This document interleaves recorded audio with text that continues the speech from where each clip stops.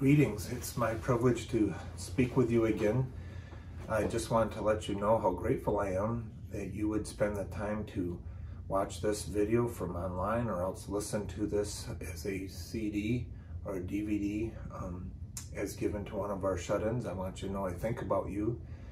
I also want you to know that I am typically, as I am tonight, recording this in my office on Thursday evening before the Sunday. And so this is my first time presenting the material verbally. It's a practice session sort of for me. And it does help a lot. I think I do better on Sunday mornings having done this once. But I appreciate you being part of the process and that you're willing to accept this first draft as my best efforts at this time. And what God does is He helps me think about it through Friday, Saturday, and I firm it up and am able to maybe address some of the shortcomings that I see or whatever. So I just appreciate you being part of this process, especially if you're one of the dear ones that I know can only get this material from home since you're shut in. Today's message is continuing our series on the book of Matthew, which we've entitled The King from Heaven. And we're learning so much about Jesus in this series, and so it's appropriate that we recognize Him as King. And today, as we continue to work through the first teaching section from Matthew, the Sermon on the Mount, we're going to look at Matthew 6, verses 19 through 24, and I've entitled this Treasure, which makes a lot of sense because this is the part of the Sermon on the Mount where Jesus does in fact talk about treasure. I want to also say that I'm heavily leaning on Jesus's sermons, right? So this is His sermon first, and so we're trying to unpack it. But I also want to acknowledge that I'm influenced a lot by other preachers and the voices I hear, and in particular, Tim Keller has a message that he did in 2013, I think it is, on this same section, and so I've listened to that, and so some of the wording or some of the ideas might sound familiar, and I commend his version to you.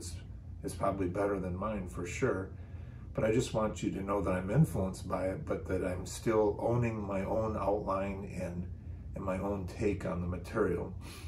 But we are all really the products of the voices we've heard, and I so much appreciate his voice. So I want to at least tip the hat and acknowledge his influence in my life. Well, let me read for you this passage and then we'll talk about it. In Matthew chapter 6, this is right after the Lord's Prayer. He says, "Do not store up for yourselves treasures on earth, where moth and rust destroy, and where thieves break in and steal. But store up for yourselves treasures in heaven, where moth and rust do not destroy, and where thieves do not break in and steal. For where your treasure is, there your heart will be also. The eye is the lamp of the body. If your eyes are healthy, your whole body will be full of light. But if your eyes are unhealthy, your whole body will be full of darkness. If then the light within you is darkness, how great is that darkness? No one can serve two masters. Either you will hate the one and love the other, or you will be devoted to the one and despise the other. You cannot serve both God and money." So again, for the context here, we have seen that the Sermon on the Mount sets an ethical standard that's so high we could never reach it. But it is also then an explanation of who Jesus is and what His personal character is like and how perfect He is. And then since those of us who have received Jesus by faith and accepted His work of righteousness on our behalf, we can now become more and more like Him. We are not living according to the Sermon on the Mount in order to gain God's favor or to have Him love us, but it is precisely because He has already loved us and demonstrated that love in Jesus, and that our sins have already been forgiven and we already have righteousness obtained with God through Jesus. Now we can respond to Him and have the right kind of love and the right kind of treasure and do what Jesus wants us to do. I also want to remind us that that there are more than one way to try to live a religious life. And in general, we tend to try to live religiously. People in the world try to live religiously through their aspirations of trying to do good deeds and to do good works and somehow to make God love us because we are doing such good things. After all, we're not as bad as the next guy.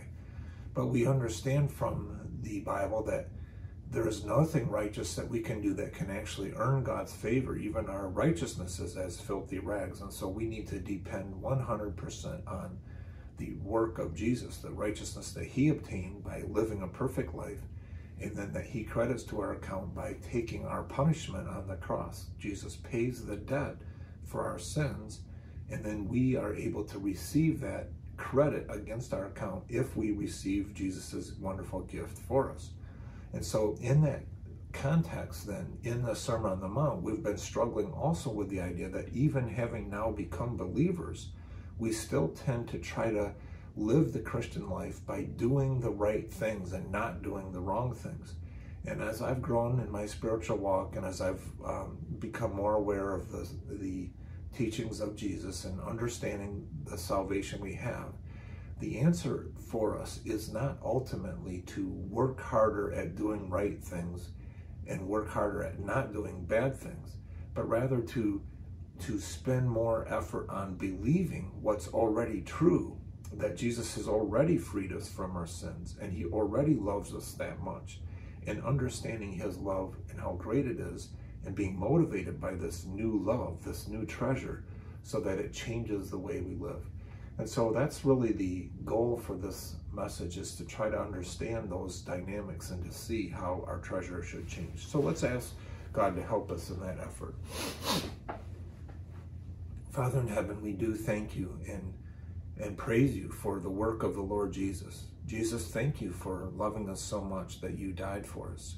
Help us to now put your love in our lives by trusting and believing what you say, and help us to relocate our treasure into the right place so that we can rightly have our loves ordered and follow you as you would have us to. In your name we pray. Amen. So I have 4 questions, I think, today that I'm going to ask. One of them is, what is our problem in general? Jesus is getting real direct now. It's the middle of the Sermon on the Mount, basically the middle material, and he's getting right to the point. And so I want to say, according to Jesus, then, what is our problem? And the first part of our problem is that we are blind about our own treasures. If you'll see this little section here, when Jesus says, do not store up for yourselves treasures in heaven or on earth, but store up for yourselves treasures in heaven. And then he talks about blindness, and then he goes on and talks about you can't serve God and money. So in the middle of his middle section, he says, the eye is the lamp of the body. And so if your eyes are healthy, your whole body will be full of light. So if there's light in the room, you can move around the room and you don't trip over things. That makes sense. And if your eyes are healthy, you see the right way, and so you can benefit from the light, and your whole body will be full of light, and so you move around and don't stub your toe. But if your eyes are unhealthy, if your eyes are blinded, if your eyes are not seeing the right way, then your whole body is subject to or full of darkness. And so if that's true, if then the light that's within you, as limited as we are, if the light that's within us is darkness, that's a really great darkness. And so why does Jesus talk about this right in the middle of his message about treasures? What does this have to do with treasure? And I think the point that he's trying to make, or that he is making well, is that we tend to be blinded about where our treasures are. We think that other people struggle with greed, but we don't. We think that other people struggle with worry, but we don't. We have this tendency to view our own treasuring, our own loves, through rose-colored glasses. In other words, the light that's within us is darkness. I'm not seeing my own self the way that I should. And it's also interesting to know that this word for healthy here in verse 22, if your eyes are healthy, and again in verse 23, if your eyes are unhealthy, That word for healthy in the Greek is also the word for open, if your eyes are open or your eyes are unopened, and it can also be associated with a generous spirit. So if your eyes are open-handed, if you're a generous person, if you're open to giving. And so there's a double pun kind of going on here that Jesus is saying. So if your eyes are generous, your whole body will be full of light. But if you're not generous, then you're in darkness. And so the point is that whether or not we are generous is an indicator of, and the degree of which we are blinded by our own treasures. And so the first point I was trying to make is that our problem is that we are blind about our own treasure. I am not really all that insightful into my own areas of greed, because I just so gradually buy in to the value systems that surround me, and I so gradually give into it that I don't even recognize it in my own life. And so I also wanted to point out, Tim Keller reminded me that Jesus warns us to watch out for all kinds of greed, because there's something about financial treasure-oriented greed that's hard for us to see. We need to watch out for it. We're blind to it. He doesn't tell us to watch out for other sins because they're more obvious to us. But this particular sin is easy to deceive ourselves. So we're blind about our own treasure. We're blind about where it is. But there's another thing, is that part of our problem is we think we can love competing treasures.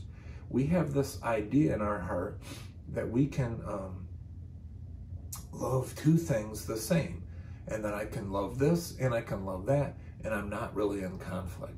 And it's just simply not true. Jesus says at the end, he says, no one can serve two masters. Either you will hate the one and love the other, or you will be devoted to the one and despise the other. You cannot serve both God and money. You cannot have two masters. And so I wanted to point out the word here, the word master. Yes, it's true that we can have two loves, in the sense that I love pizza and I also love tacos. And so I could say that that's true, and those aren't necessarily competing, they're both true. But I cannot have two ultimate loves. There cannot be two grand ends, the very end, the ultimate, the most significant. And so Jesus is calling those masters. You cannot have two masters. Either one master will be in charge of the other, or the other will be in charge of the other. You cannot have two masters. There's one that is the greater of the two. And so you'll hate the one and love the other, or you'll despise the one and hate the other, love the other. And so our problem is that not only that are we tending to be blind about our own areas of greed or avarice or worry or other love of money, but we also have this tendency to think that we're not violating the love for God. We would say, oh yeah, I love God, and yet all the while we still love something else. And so we deceive ourselves and think that we can have competing treasures when it's really not true. Then the other thing that I think is our problem is that we tend to justify ourselves. We compare ourselves to other people.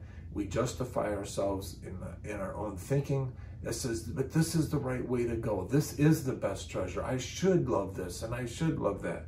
For example, if I really love being a pastor, and I really think that that's the most important thing, and if being a pastor was my ultimate love, and the thrill of helping other people grow and encouraging people when they're sad, and being there at a funeral and helping somebody get over their grief, or being at a wedding and helping people celebrate their love, or being there at the hospital when a baby is born and celebrating the new life. If I love that, how could that be a bad thing?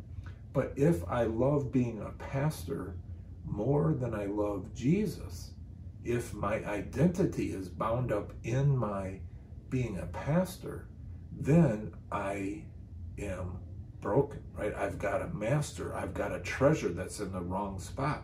And it sounds like such a good treasure. It should be. You should love to be a pastor. And so I can justify myself. I can make it sound pretty good, when in reality, I've let, even being a servant of Jesus, I've let my identity as a servant, my reputation as a servant, my reputation as a preacher or whatever else, I'm letting that being an idol for me. I'm letting it be my ultimate identity.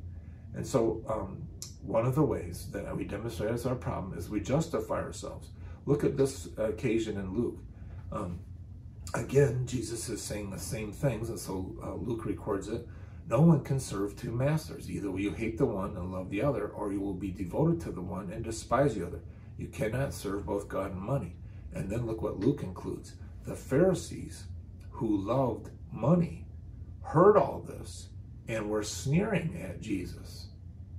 So they mocked Jesus. They said, "That's ridiculous. You don't have any insight into what's real at all. We don't love money." And Jesus said to them, "You are the ones who justify yourselves in the eyes of others, but God knows your hearts." You see, where your treasure is where your heart is. And God knows where your heart is. And you can say that you love serving people, but it's very true that in your heart you could love money. And so these Pharisees who loved money, they loved all the power and the influence and the wealth that they obtained because they were leaders of the people and influential, and people would pay them for services and all these things. They loved money.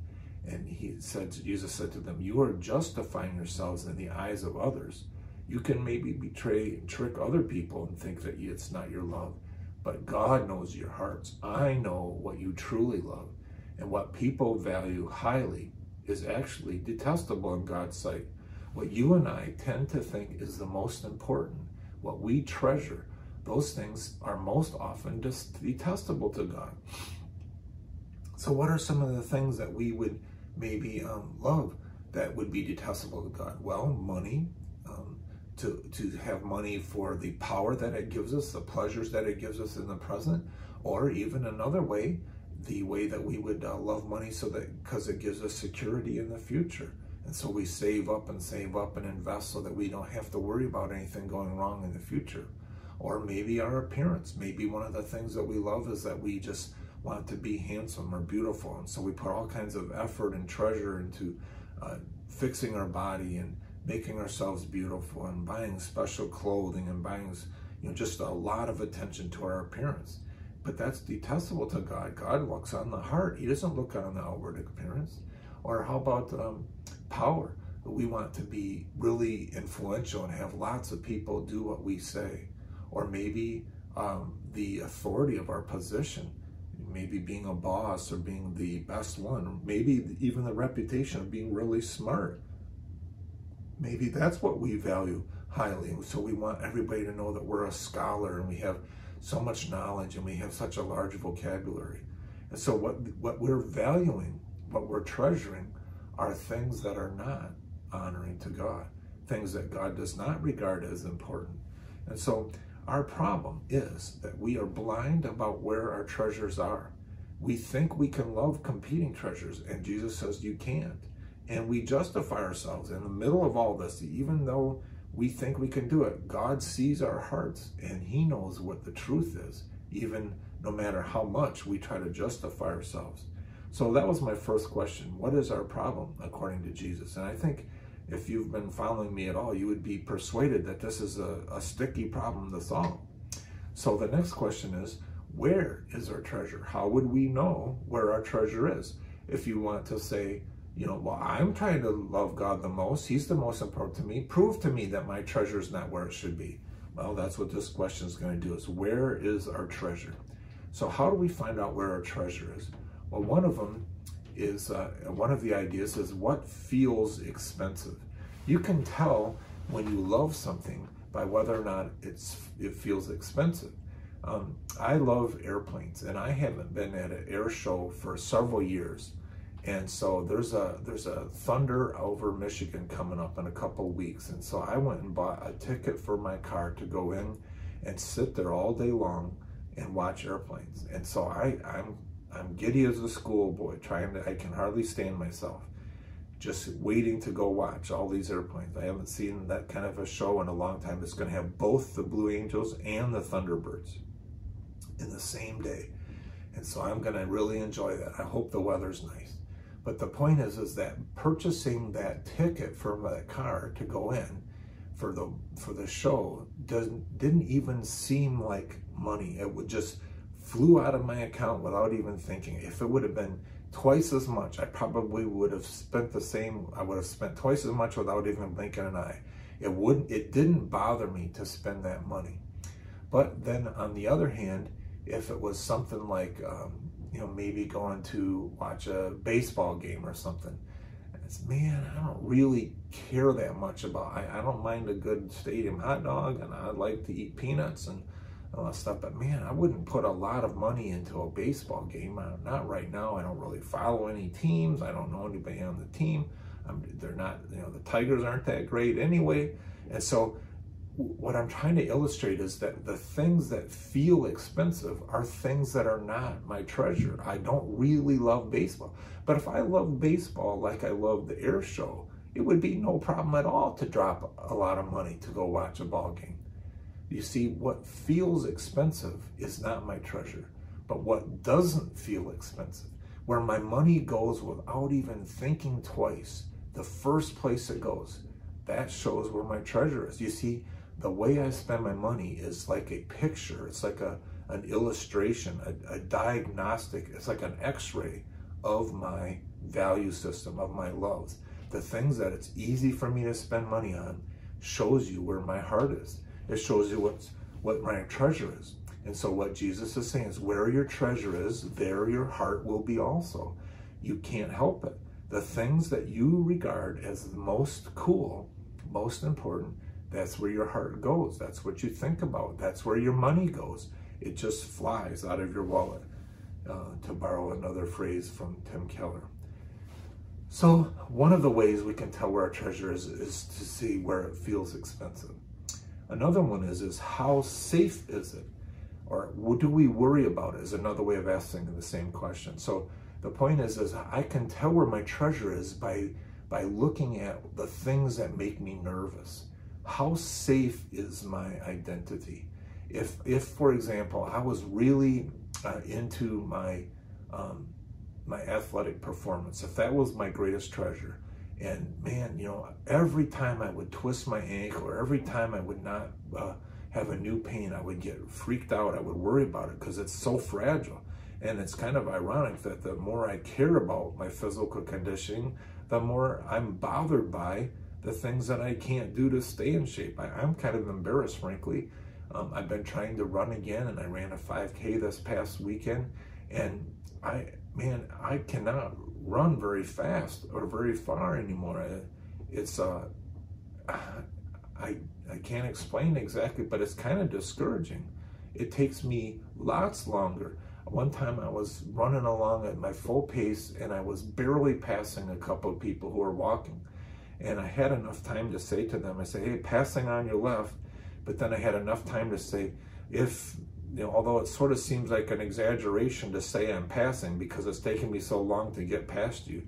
And so as I'm getting past them, one of them said, hey, there's a bug on your back. And they sped up a little bit and knocked the bug off my back. And so here's this entire conversation with a bug being knocked off my back the entire time. And I'm running and they're walking. So the point is my speed is long gone. The point is how safe is it? If it bothers me a lot, if it's more than just a funny story, then my treasure is in my body's performance and not where else it should be. So one of the things that tells us where our treasures is, do we worry about it? And again, Jesus said, do not store up for yourselves treasures on earth where moth and rust destroy and where thieves break in and steal. The whole point is that if we have treasures on earth, if we put our treasures in those places that are temporary and fragile, they will be destroyed. They will be moth-eaten. They will degrade. If your treasure is your beauty, you're just gonna be frustrated by how fast time makes you not so pretty anymore. If your treasure is in your money, your security, then you're gonna stress every time the stock market takes a ripple. And if your treasure is in your ability to perform music, then every time you encounter a better musician, you're going to have struggles. Or every time you get you neglect your skill, you notice how quickly your skills get rusty. And so all of these things, if you're worried about it and it bothers you to lose it, then that treasure is on earth rather than on heaven. So how do you know where your treasure is? One of the ways is look where it's easy to spend money, where it's super easy to just fly out of your wallet. That's probably your treasure. Is it something you worry about and think about all the time? It's probably your treasure. And then another question is, what happens when we lose it? What happens if, for example, you're an Olympic athlete and you were going to perform and compete in these games, and you were favored to get the gold medal in your event, and then somehow you get injured or something else goes wrong and you can't compete and you can't run? Does it destroy you? Do you lose yourself? Do you say, I don't know who I am anymore? If I did do something like that, then I would be admitting that my identity was tied up in it and I lost myself. You see, if there's something in this world that we lose, like even a loved one, like if my wife were to die and I were to lose her, would I lose my identity too? Would I say things like, I don't know who I am anymore? That's very possible, and I think it happens to a lot of people. But the point is if it's really true that I don't know who I am anymore, then somehow my identity was ultimately tied to Tammy, and that's not the right place to be. That's a treasure in the wrong spot. So again, here Jesus says, whoever wants to save their life will lose it, but whoever loses their life for me will find it. What good will it be for you to gain the whole world and yet forfeit your soul? You could have a treasure that gets you the whole world. You could gain the whole world, but if you lose yourself when it's gone, he says, what can you give in exchange for your soul? If you lose your identity, if losing this treasure causes you to lose your identity, then you have nothing at all. So as a diagnostic question, where is our treasure? One of the ways we can find out, we can ask God to help us see where our treasures are. What feels expensive versus where does the money go easy? If it does not feel expensive, it's probably a treasure. Do I worry about it? How safe is it? Does it bother me how unsafe it is? It may be a treasure. And what if I lose it? Would I freak out? Would I lose my identity? Then it's probably my treasure. So what is our problem? Where is our treasure? And the next question is, well, then how do we relocate our treasure where it should be? And I'm using Tim Keller's words here, relocate. How do we relocate our treasure? You see, Jesus says, do not store up for yourselves treasures on earth, but store up for yourselves treasures in heaven. So how, maybe I buy in, maybe I agree that my problem is I am blind to my own treasure and my heart is in the wrong place, and I do have struggles giving money to God. It feels super expensive to give a tithe, but I just let my money fly out of my pocket to buy clothes. And so where's my treasure? I may be right. So how do I relocate my treasure? How do I fix my problem? Well, of course, we're assuming that we've already done business with Jesus and asked him to forgive us for our sins. But having done that, having become believers, how do we relocate our treasure? Well, I think there's a couple of steps. First of all, we need to admit where our treasure is now. You see, this is the repentance part. We need to recognize that we are desperately wicked. Our hearts are deceitful and desperately wicked. And we need to admit that our treasures are in the wrong spot. And we need to understand that we tend to love things that God does not. And we love things in this world. And our hearts are super wicked. You know, part of this whole problem, part of what makes this such a sticky, difficult problem to solve is that we're really kind of embarrassed about what our real treasures are. Maybe more than embarrassed, we're ashamed. If you knew what I really loved, I would be ashamed, because I would never want to admit to you that I really love pleasure, or that I really love everybody's adoration, that I'm a proud person, or that I really love the power that I get when lots of people like me. If that's what it is, I would never want to admit that. That's so embarrassing. Nobody would be that selfish or self-absorbed. But you see, that's what we really do. We do have treasures in bad places, and so we need to admit that. Look what the Bible says. It says, this is the verdict. This is John chapter 3, right after John 3:16. Light has come into the world, but people love darkness instead of light, because their deeds were evil. So the truth is that very often the things that we love are actually deeds of darkness. We love lustful thoughts and expressions and feelings.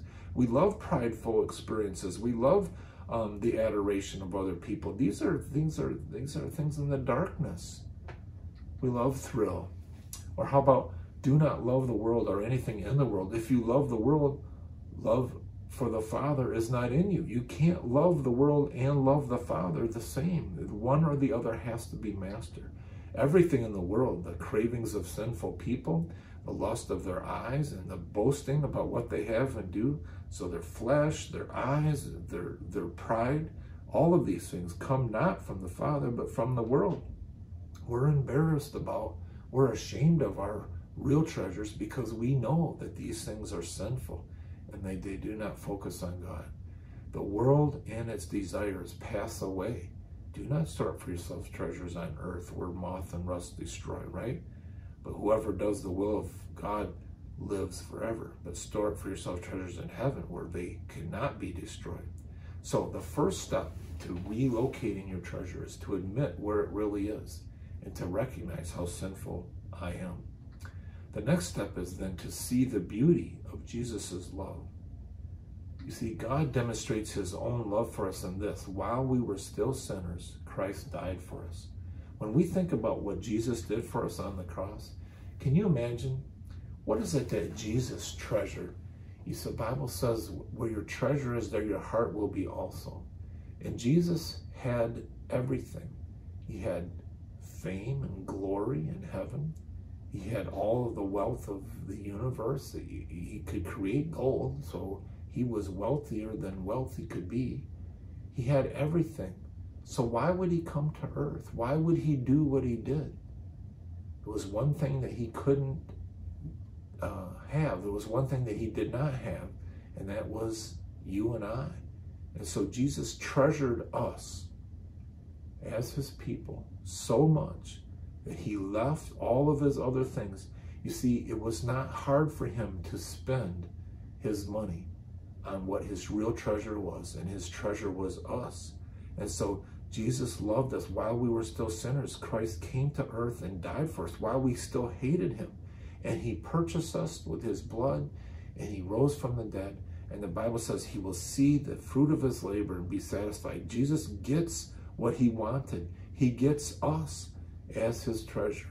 And so Jesus loves us so much that he went through all of the horrible agony. He was rejected on the cross. He didn't, I heard another message from Tim Keller today even, I think, and he said, Jesus didn't say, my God, the nails hurt so bad, or my God, I can't hardly breathe. No, what Jesus said on the cross is, my God, why have you forsaken me? Jesus lost everything for our sake. And so when we see what Jesus did for us, we see the beauty of his love, and we see how great he treasures us as his people. And so then our response to him can be to receive and respond to Jesus's love.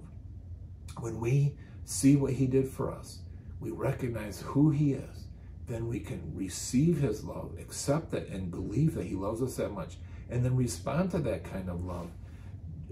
The Bible says he came to that which was his own, but his own did not receive him. Yet, to all who did receive him, to those who believed in his name, he gave the right to become children of God.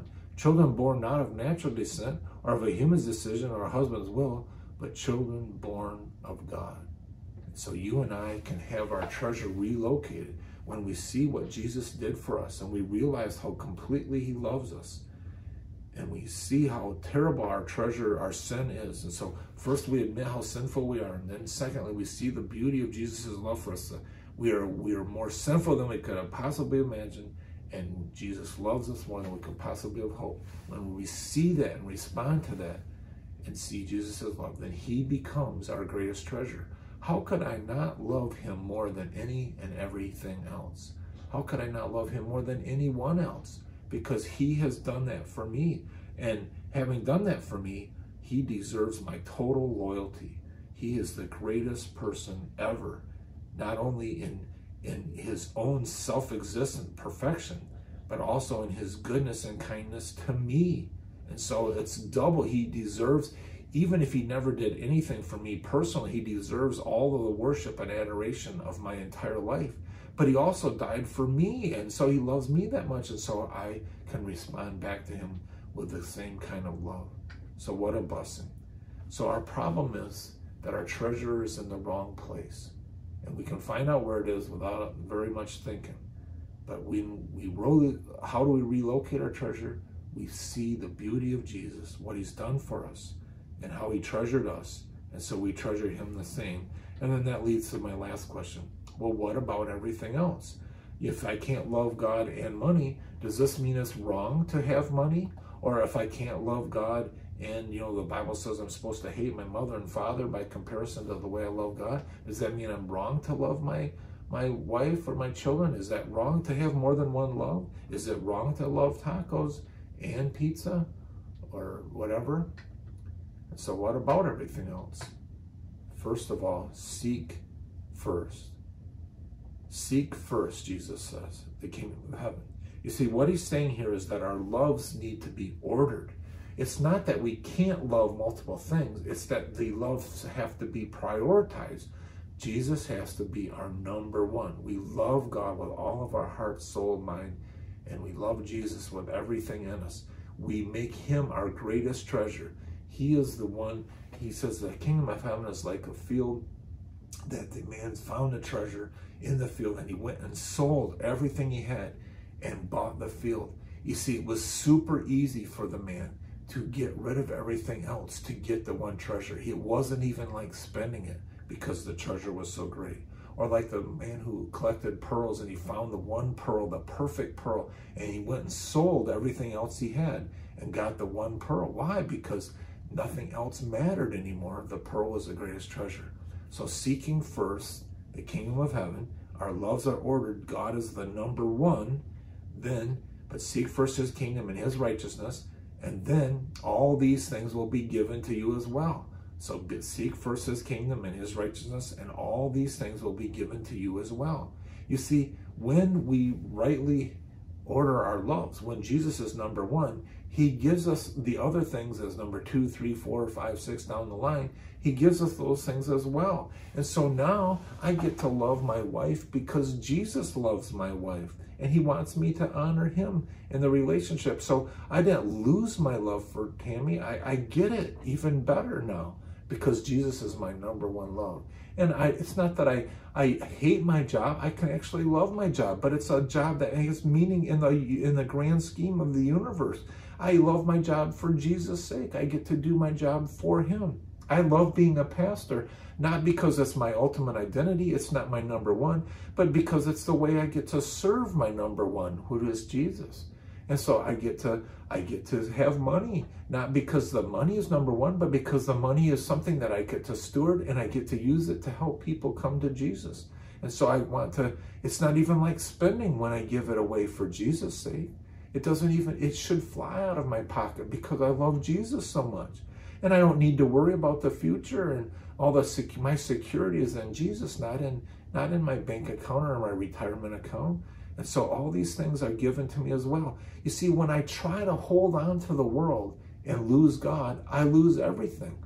But when I hold on to Jesus as the number one, I get the rest of the world brought in too. And even if I lose something here, if I lose my health, or I lose my spouse, or I lose my job even, it's just temporary, because I know that in the end, everything will be made right. And all my suffering will not be compared to the glory that will be revealed in me, in my life. And so I'm going to be the best version of myself that I never could have imagined.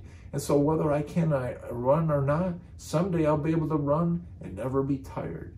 I'll have all of the things. It's just a temporary loss. There's a version of me coming that I can't even imagine. It's above what I can ask or think, beyond what I can imagine. And so when I love Jesus first, my loves are ordered and my other loves make sense. And it's actually valuable to love all my children because Jesus loves them and he wants me to be their father. And it makes sense for me to love my job and all of these. My art, I can love my music because I'm doing it for Jesus. Do you see how it works? So we get all these other things too. You see, if we lose our life for Jesus' sake, we find it. But then, what do we want to do? We want to love what Jesus loves. Who does Jesus love? Well, first of all, we'd want to say, a new command I give you, Jesus says, love one another as I have loved you. So you must love one another. By this, everyone will know that you are my disciples, if you love one another. So one of the things we have to acknowledge that who Jesus loves, if Jesus left everything to treasure me enough to die for me, then you'd better love me too. And if Jesus, he left everything and spent it all and treasured you as another one of his children, then I'd better love you too. Because if Jesus loves you that much, how can I not love you that much? And so we're supposed to love one another as the ones that Jesus loves. What glory, what privilege, what honor is given to us that we are loved by Jesus that way. So we need to love what Jesus loves. He loves the truth. He loves beauty. He loves the Father's name. He loves sins to be forgiven. He loves it when people turn the other cheek. He loves the poor in spirit. He loves those who are meek. He loves those who hunger and thirst for righteousness. I should love those too. He loves people who are merciful. He loves mercy. I should love mercy. What a privilege to have the opportunity to be merciful for Jesus. He loves the pure in heart. I should love the pure in heart. He loves peacemakers. I should humble myself. I should do whatever it takes to make peace, because I love peacemakers, because Jesus loves peacemakers. I should even be willing to be persecuted for Jesus' sake. I should consider it a privilege. I guess that's why he says, rejoice and be glad when people say evil against you because of me, because great is your reward in heaven. And so we need to love what Jesus loves. Amen? Amen. Father, thank you so much that you are working on our treasures, and that when our heart is in the right place, we don't worry so much about, we don't struggle so much about what we should do or not do or not do, but rather we can trust you that you've already defeated sin in our lives, and we can focus on who we love. And the fact that we love Jesus should so greatly influence and override our lives that truth would dispel all other fears. And we'll thank you in Jesus' name. Amen. Thank you for joining us today. For more information about our church, online resources, and in-person services, our website is the best place to check: wpbiblefellowship.org. In the meantime, keep your eyes on Jesus, and may you grow in his grace.